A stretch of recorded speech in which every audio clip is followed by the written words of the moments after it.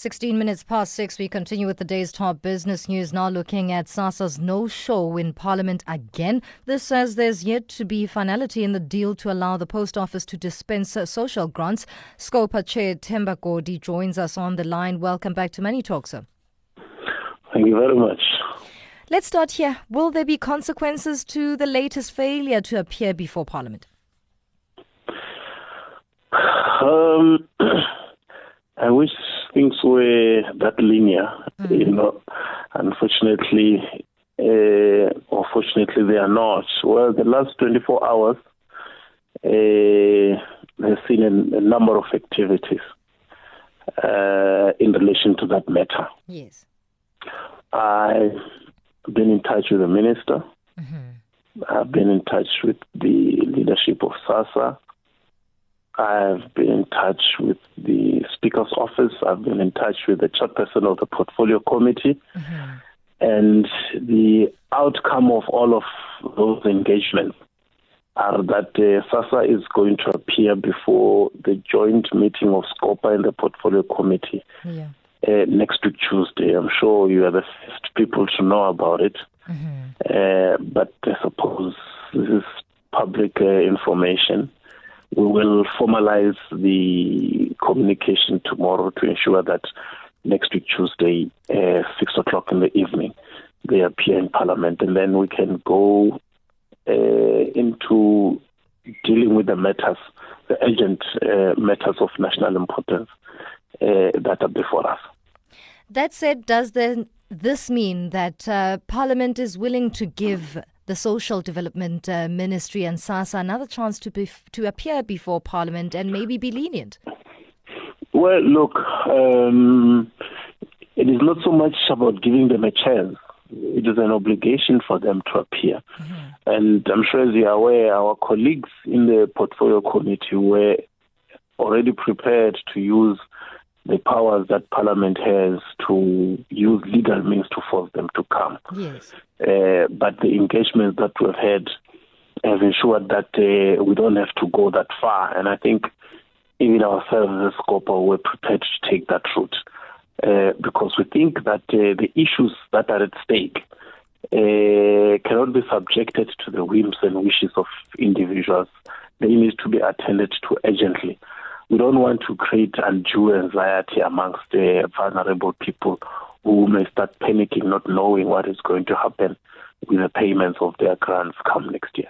Are there, however, concerns about the payments of social grants, seeing as the Cash Paymaster Service Agreement ends in a few months? Well, it is actually the only item on the agenda. Mm-hmm. That is the item on the agenda. We have put aside every other issue of concern so far as Sassa or social development is concerned to prioritize this one issue. And the question that we're putting in place is how are you meeting the deadline that has been set by the Constitutional Court to procure services that will take over from CPS come the end of March?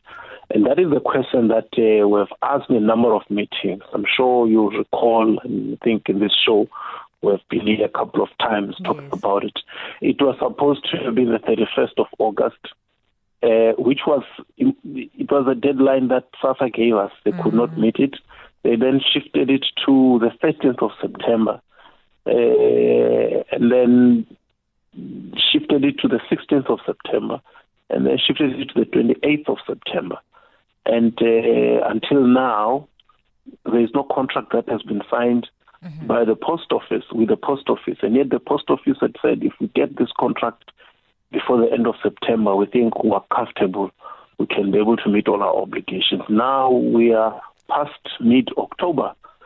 Certainly as public reps, we should, start to be anxious, and so should the nation. Most definitely. What is expected from Scopa's side then when Sassa and the minister appear before Parliament as scheduled from now on? I'm sure you by now know that yesterday Sassa made an offer to the post office to contract them for particular aspects of the social payment system. The post office has been given 3 days, which means yesterday, today, tomorrow, and should probably respond by Monday. Now, we don't know whether the post office is just going to sign or the post office is going to seek engagement and contest certain things, which might cause delay. So our meeting on Tuesday, they're supposed to give us a roadmap with timelines, and of course take into account the fact that they have missed deadlines. And I think even that panel of experts reporting to the Constitutional Court has not been very kind to Sassa in relation to meeting timelines. So the issue really is about ensuring that we don't have a repeat of what we had earlier this year. Thank you so much for always giving us your time. Scopa Chair Themba Godi discussing Sassa's repeated no-show in Parliament.